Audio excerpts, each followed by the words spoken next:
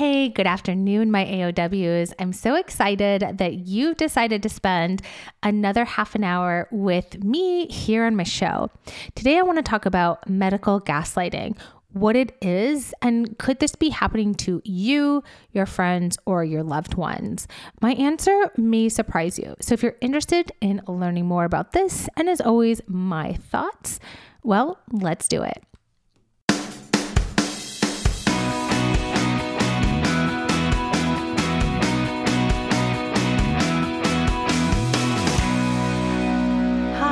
Welcome to Health by Heather Hirsch, a podcast dedicated to uncovering many of the women's health issues many of us are wondering about, but few of us are talking about. My mission is to expose the current gaps in knowledge and care on all things women's health. Enjoy. If I haven't said this before, I really want to thank you for being an avid listener to my show. It's always fun, amazing, exciting, incredible to see the show growing.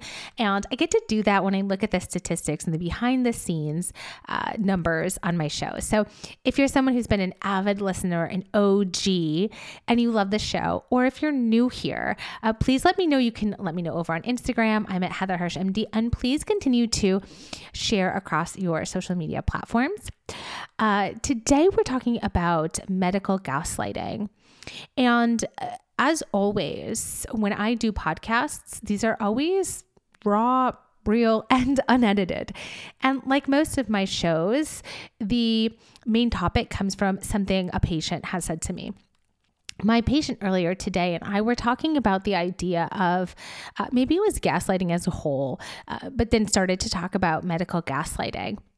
And as someone who sees primarily women, I'm going to make a lot of assumptions in this show. And like I almost always do on my podcast, that's the fun of having a podcast. If you feel like you want a place where you can completely vent, then definitely host your own podcast. So I'm going to start by, thinking through this as the lens of a woman over 35 who's going to a doctor for a medical condition. And there's a couple of reasons. And the first is the obvious one is that I primarily, and actually only for the last several years, see women. And so the concepts or the medical issues or the things that men might bring to a physician's attention, I'm just not in tune to anymore. So I don't want to say that this only happens to women. I'm not, but this entire show is going to be through the lens of what I think women experience in terms of medical gaslighting. And the second assumption here is that women are a little bit more in tune with their bodies than men. Now for that, I will simply just use me and my husband. I don't think it's a far stretch to say that women may be more inclined to be more in tune with their bodies and have more of a, psychological connection with their bodies. This, for example, a great example for this is bloating. Have you ever heard a man say they feel bloated? We probably have. You probably have, but not as often as you heard a female say they feel bloated. Bloated is like just, it's the sensation of feeling more full. Sometimes it's something you can like visibly see or you can feel. We wear tighter clothes than men often. Women are also slightly more in tune with their bodies because via nature, we have cyclic patterns, especially during our reproductive years, and that's AKA our periods. And so men have steady sex hormones their entire lives, after puberty, whereas women's go up and down every month and then go wonky in perimenopause and become very volatile and then pretty much crash and burn postmenopausally. So I think that there's, two big assumptions here. One is that I'm really kind of speaking from the lens and the view of a female, at 35 and up, and that women are more in tune with their body. So you both could be totally wrong, but that's what we're going to go on here for the basis of the rest of this talk. So before I got on, I Googled what is the definition of medical gaslighting?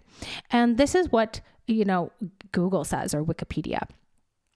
Is that medical gaslighting is a term used to describe doctors or medical practitioners who wrongly blame a patient's illness or symptoms on psychological factors or deny a patient's illness entirely. For example, wrongly telling patients that they're not sick. And I also want to add in there, although this is not in the Wikipedia definition, as robust as that might be, it's wrongly telling patients that there is nothing wrong.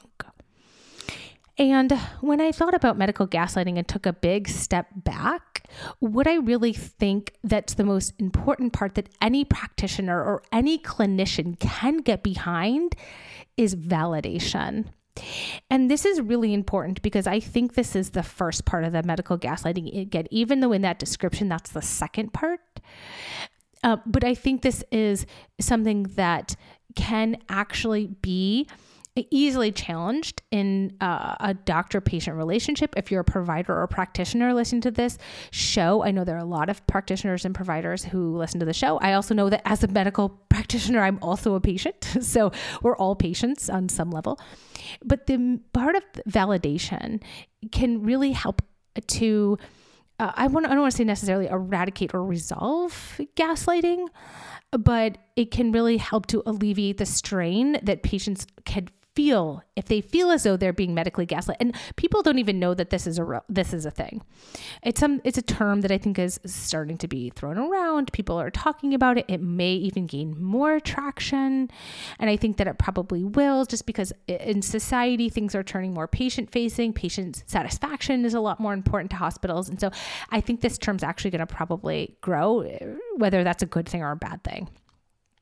But I think the validation part, let's dig into that. So in my experience, women do tend to come to me with more vague symptoms than in a brief, small period of time when I saw men. I always say to my trainees and my residents that, again, in my own personal experience, treating men was much easier than treating women. And look, I'm always one for a challenge. I find a life without challenge to be pretty gruesome. I really like challenge. I really like learning. It's very clear that I do. And I think that's why I gravitated towards treating women, because I was more intrigued by these intricacies and these nuances that women often presented with. And not only are they slightly more in tune, but they also are more curious and they have more questions. So again, lots of assumptions here. I know, don't blame me, even though I'm the messenger, but I have to in order to kind of wrap my head around this and find some place to start. When I saw men, it was, okay, sir, I think you carry the diagnosis now of hypertension. And because of that, we should prescribe this medication to help lower your blood pressure. Really? Yeah, I do think so, because we don't want you to have a heart attack or a stroke later on. Okay. That was the conversation. Now, have this conversation with yourself or with a friend. Wait a second. Do I really have hypertension? How do you know? I Googled this. It says you need to check many times. It says I should do this at home. This blood pressure medication, I looked it up. Here are the side effects. What about this? What about this? What about this? Wait, are you sure I can't do more exercise, more lifestyle, more diet? What can I eat? Can I see a dietitian? Can I see a nutritionist? Can I... Okay. Neither is bad. And again, lots of assumptions. I just want to say that one more time so you are really clear that I do have to make a lot of assumptions in order to sort of, again, make this point. But women have a lot more questions. And if you were smiling during that and you were like, yeah, that's me, or like, I could totally see myself doing that, that's fine. That's great. Again, the internet is a both bad and good place in terms of going down a medical rabbit hole. And people nowadays do know that. And instead of saying, well, I think I found the answer myself, a lot of times now it's, well, okay, I did see this, but I'm asking you as the expert. I think that there's this shift too. Okay, I found this, but what do you think? So women are more inquisitive, they're more curious, they're more knowledgeable, and they have more vague complaints. So seeing men was always a little bit easier for me. They were just kind of more okay. Now, would they be as compliant as women? Actually, probably not so much, but that's another part of this story. So the validation is really important here. So let's go back to that. So I think the validation can really help clinicians. And if you feel like you're not being heard by a doctor, ask yourself, as my doctor, if they can't solve the problem, are they validating my concerns? So that could look something like this. And we'll use this hypertension example, for example. So it could say, well, I hear that you are, interested in how we make this diagnosis. Let me show you the research that we have on how we make the diagnosis of high blood pressure so that you feel really confident in why we're developing a plan around this, right? As opposed to like, here's this medication, I do want you to take it. And then what about when it comes to what else you can do? I think there's a lot more validation that can go on there. And that validation can sound like, I hear that you really do want to work on your lifestyle and your diet. Why don't we set up a realistic time frame here to see if your blood pressure changes on its own? Why don't we say 3 months? Patients, that's too, okay, let's do 6 months. Okay, let's do 6 months considering the blood pressure wasn't like through the roof. And let's have you check your blood pressure at home and, start doing a daily walk and reducing your salt intake. And let's come back together. Because I think that women like to be partners in their own plan and want that validation that they've been heard and that can be done.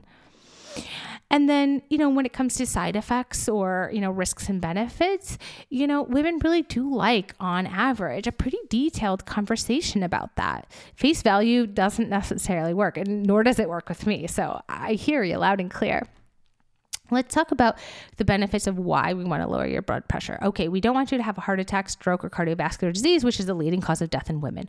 Oh, okay, no, that's all good. Okay, now the risks could be this and this and this. Now, when we compare those risks to, heart disease or diabetes or, cardiovascular incidents, like, how do you feel about that?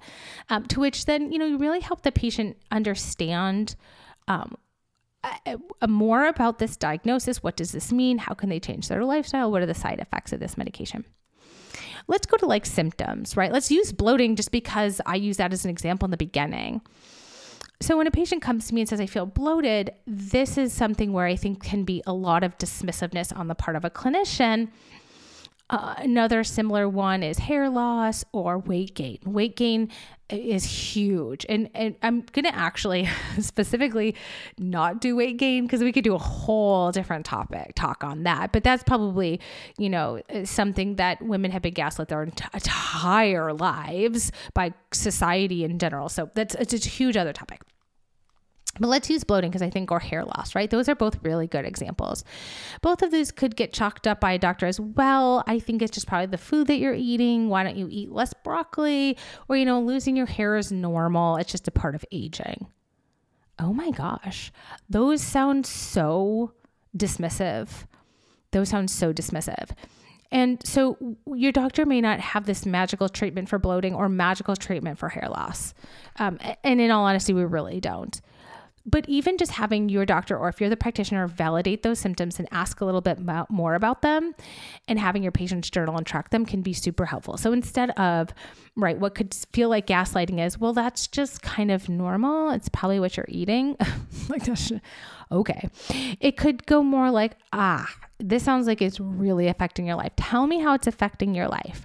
Well, I've had to buy new pants. I don't like going out to dinner with my friends anymore. I avoid these foods that I really love. Oh, that's a lot, right? Buying new clothes is really, no one wants to buy new pants. We're not joking about that. Or hair loss. Well, I don't feel self-confident. I don't want to be intimate with my partner. I don't like who I'm becoming depressed. So these face value things that can be very easily dismissed can really affect a woman's life significantly. So, I tend to help with validating, like, this sounds like it's very troublesome. Tell me how it's affecting your life. And then having her provide examples. And those examples can be very helpful for you and the practitioner, because now you know, what is it? Well, there's a level of bloating that I can stand, but when I have to buy a new pair of pants, that's like the limit of, like, I think this is really a problem here that I'm asking you for help for. And so then there's kind of thinking through, I like journal and tracking. So whether you're a clinician or you're a patient, I love that, because it's like, well, what I would tell my patients is, why don't we, I'm not exactly sure what's causing this? So let's journal and track. Could it be, who knows? Could it be if you get a better night's sleep, you're not as bloated the next day? If you drink red wine, could it cause bloating? If it's, it doesn't matter. But journaling and tracking can help with validating the patient's concerns while also not being dismissive, and can actually help you as a patient, like better understand what your triggers are and better understand where your boundaries are of, well, this is just my body naturally doing its thing that I don't like versus now this is a problem that I really need help for. All right. Next, I kind of want to riff a little bit here on why medical gaslighting happens, because that's going to go into the second part of this, which in my description was when medical practitioners wrongly blame a patient's illness on psychological factors. Okay, so we're going to get into that deeper part next. That's the part that maybe hurts a little bit more. I don't know. They both hurt. Wrongly telling someone they're not sick or wrongly telling someone that their complaint is not that important. They're both pretty bad. But let's talk about why medical gaslighting happens before we get to the next part. So medical gaslighting often happens because of two big factors: lack of education and the strain and the stress that is placed on clinicians. So now I want to give a little bit of a little bit of like turning the tables to sort of better understand how clinicians feel, because we look to clinicians to be our, everything and help us through our medical. That's why they went to medical school. And that's why, we call them our doctor, and that's why we trust them with our lives. But this system is really hard on clinicians, MDs, DOs, NPs, PAs, nurses, MAs. Look, we're understaffed, we're overworked, we're underpaid, just like everyone else. But the fact is that we're still human, just like everyone else. And those pressures can be really felt. One of the big ways those pressures are felt is that if you have a doctor that works in a hospital system, not like their own practice or concierge medicine, they likely are being told that they have to see more patients in less time. And for most doctors, that feels horrible. It feels horrible. No one likes that. No one goes to med school to say, I really want to be like a disgruntled, unhappy, like doctor doing paperwork. No. But that's kind of what happens behind the scenes. And as we have to see more patients, we face something that everyone else faces, which is burnout. And that's really high right now. It's probably higher than ever. It's high through the pandemic, high post-pandemic. Now we have even more medical issues that we've created during the pandemic: mental health issues, long COVID, cancers, things that were missed, that were never screened, on and on. Like the demands on clinicians have only probably risen. And that turns into doctors who feel rushed, who are tired, and who are overworked. And to be in the shoes of a clinician, and then to be faced with something that you're not exactly sure that you can actually treat, sometimes it can come out really poorly on the side of a clinician. And it is, again, I would say those are stressors that are superimposed on top of a clinician that I wish we had better structures to alleviate, because we would all get better care.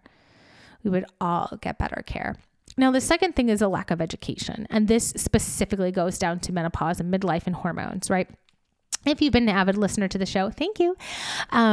We know that education around menopause, perimenopause, hormone therapy is like abysmal. It's awful. Again, I have a subscribers only show. You can listen to that. I think I tell my story about how I became a menopause doctor.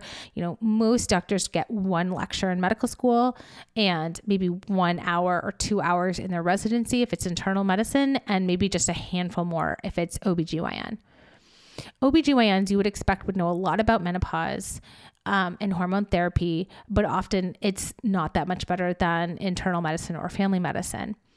And that is not their fault. That has to do with the educational system. We don't, have a priority on menopausal care, despite the fact that women are living a third of their lives postmenopausal, despite the fact that we now have women doing prophylactic oophorectomies, early surgical menopause for high-risk breast cancer and ovarian cancer conditions, despite many reasons, including also the fact that menopause is directly parallel to the development of chronic diseases. So there's many reasons I could argue why this is absolutely a public health crisis. But for where we are right now, these are not really appreciated as to be important topics during medical school or residency training.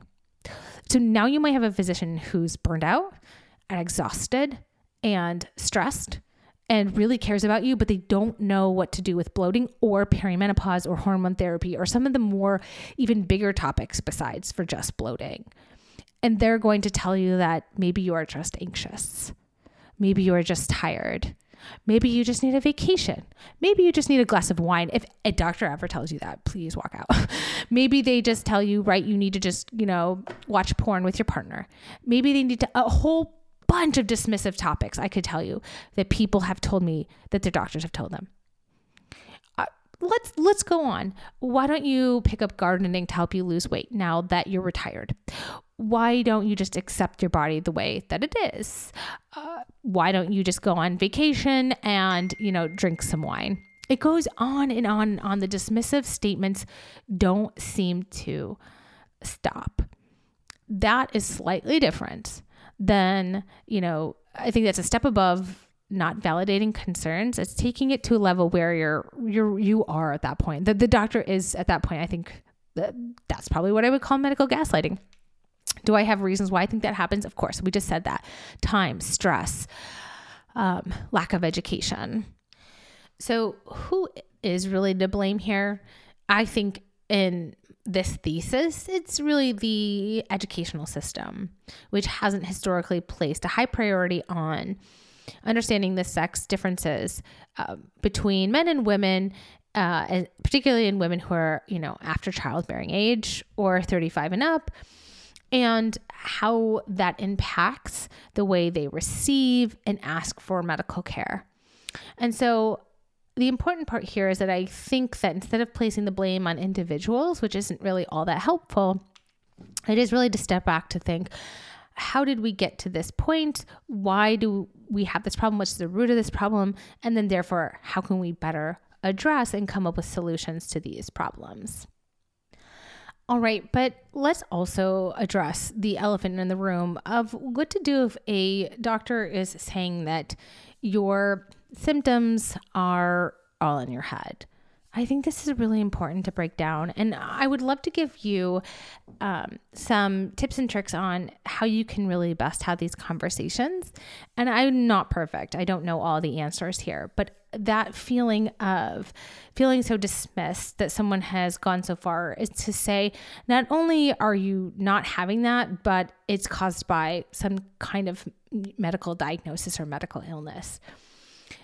So very often women are told, and I would go so far as to say probably more than men, that they have anxiety and that is a source of their problems.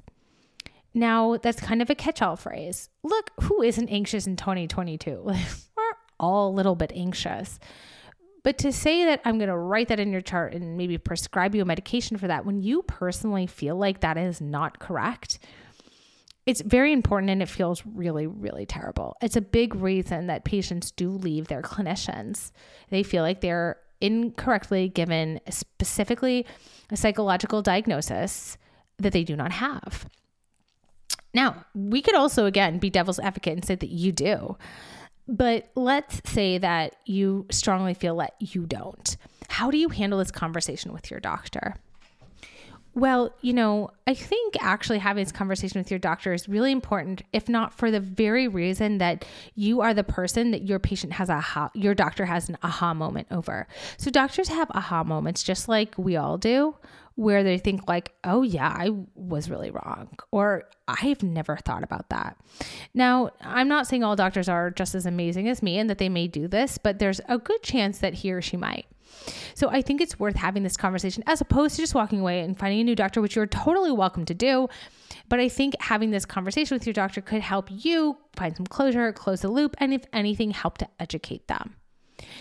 So one thing I would definitely recommend doing is never doing these things in annual visits. And we can talk more about that if you're interested.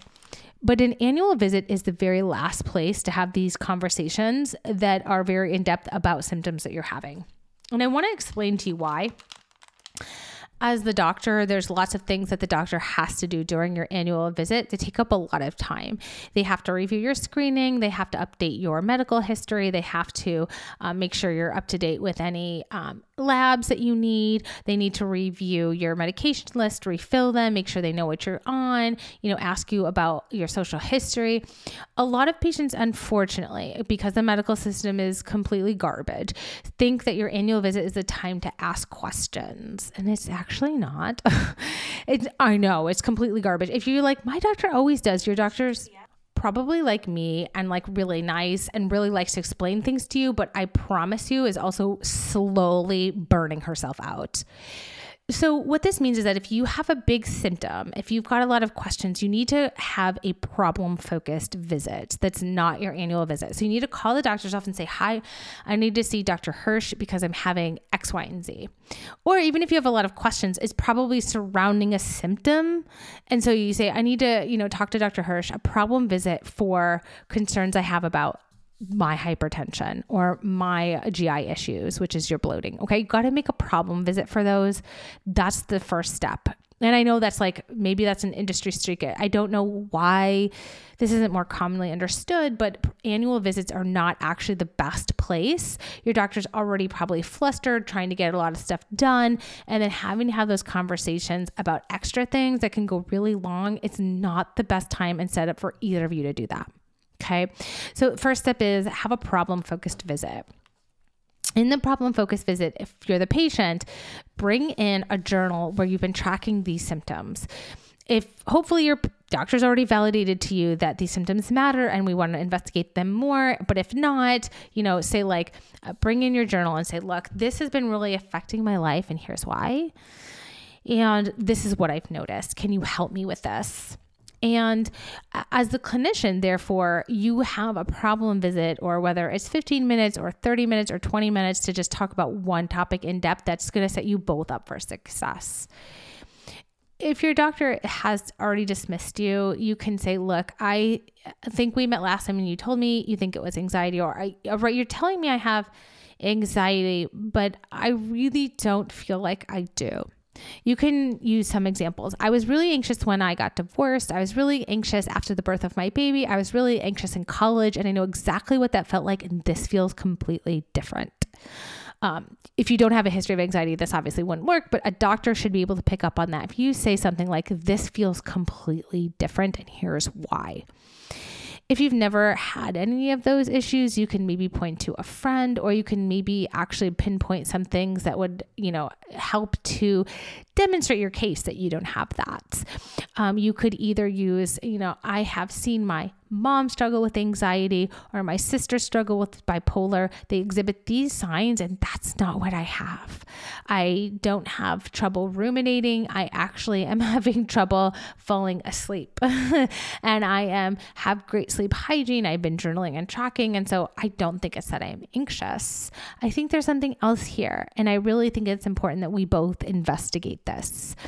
Using those psychological cues of shared decision-making, making both people feel like we should tackle this together, can help both you from the patient side and your clinician, or you if you are the clinician. Again, as I was saying in the beginning part of this show, having this shared decision-making process really, really, really helps to dismantle whatever we call medical gaslighting, because there's nothing better than actually trying to solve a problem together, especially if you're not entirely sure.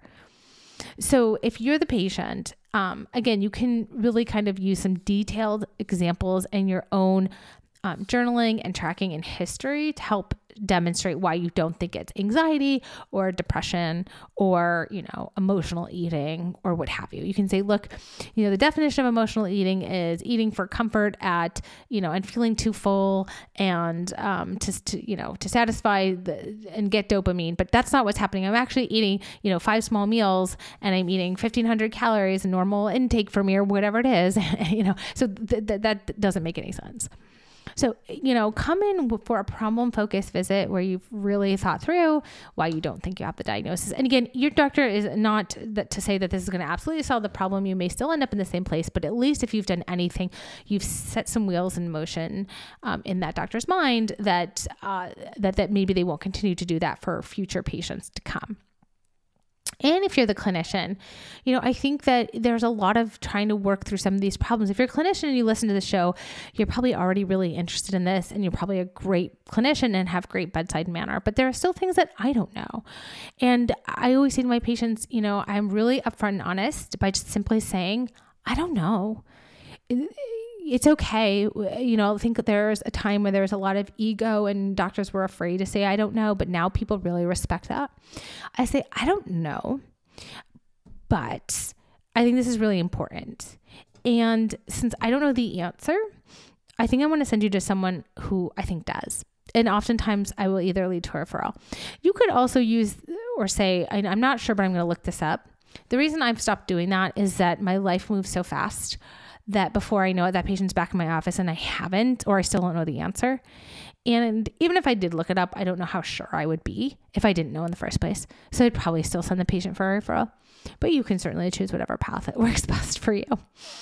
But I think, so to answer this question is, is medical gaslighting a thing? I think maybe. Do I think that it's the individual doctor's fault? Actually, no. I think that a lot of this comes down to the way medicine is practiced and the fact that doctors don't get great education in women's health at all. Do I think that we can improve this? Yes. Do I think it'll take a lot of work? Yes. On your part? Yes, I do.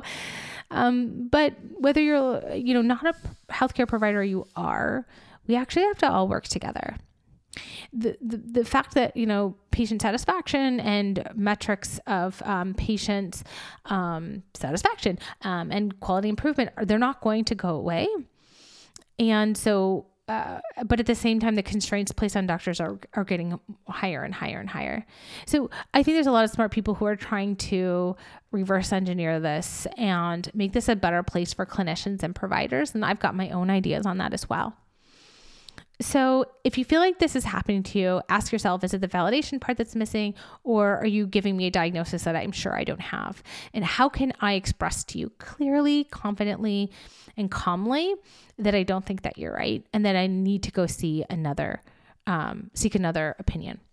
So the last part of this is, if you are just up against someone who is not listening to you and you feel really dismissed and really stuck, the answer is always seek another opinion. And we live in a country here in the United States where you can see another doctor. You may have to wait. You may have to travel. You may have to do telemedicine or virtual, but you can always see another doctor for a second opinion. And I think that that's always what you should do if you don't feel like you're getting the right answers and you have a sixth sense that there could be something else there, especially if it's hormonally related.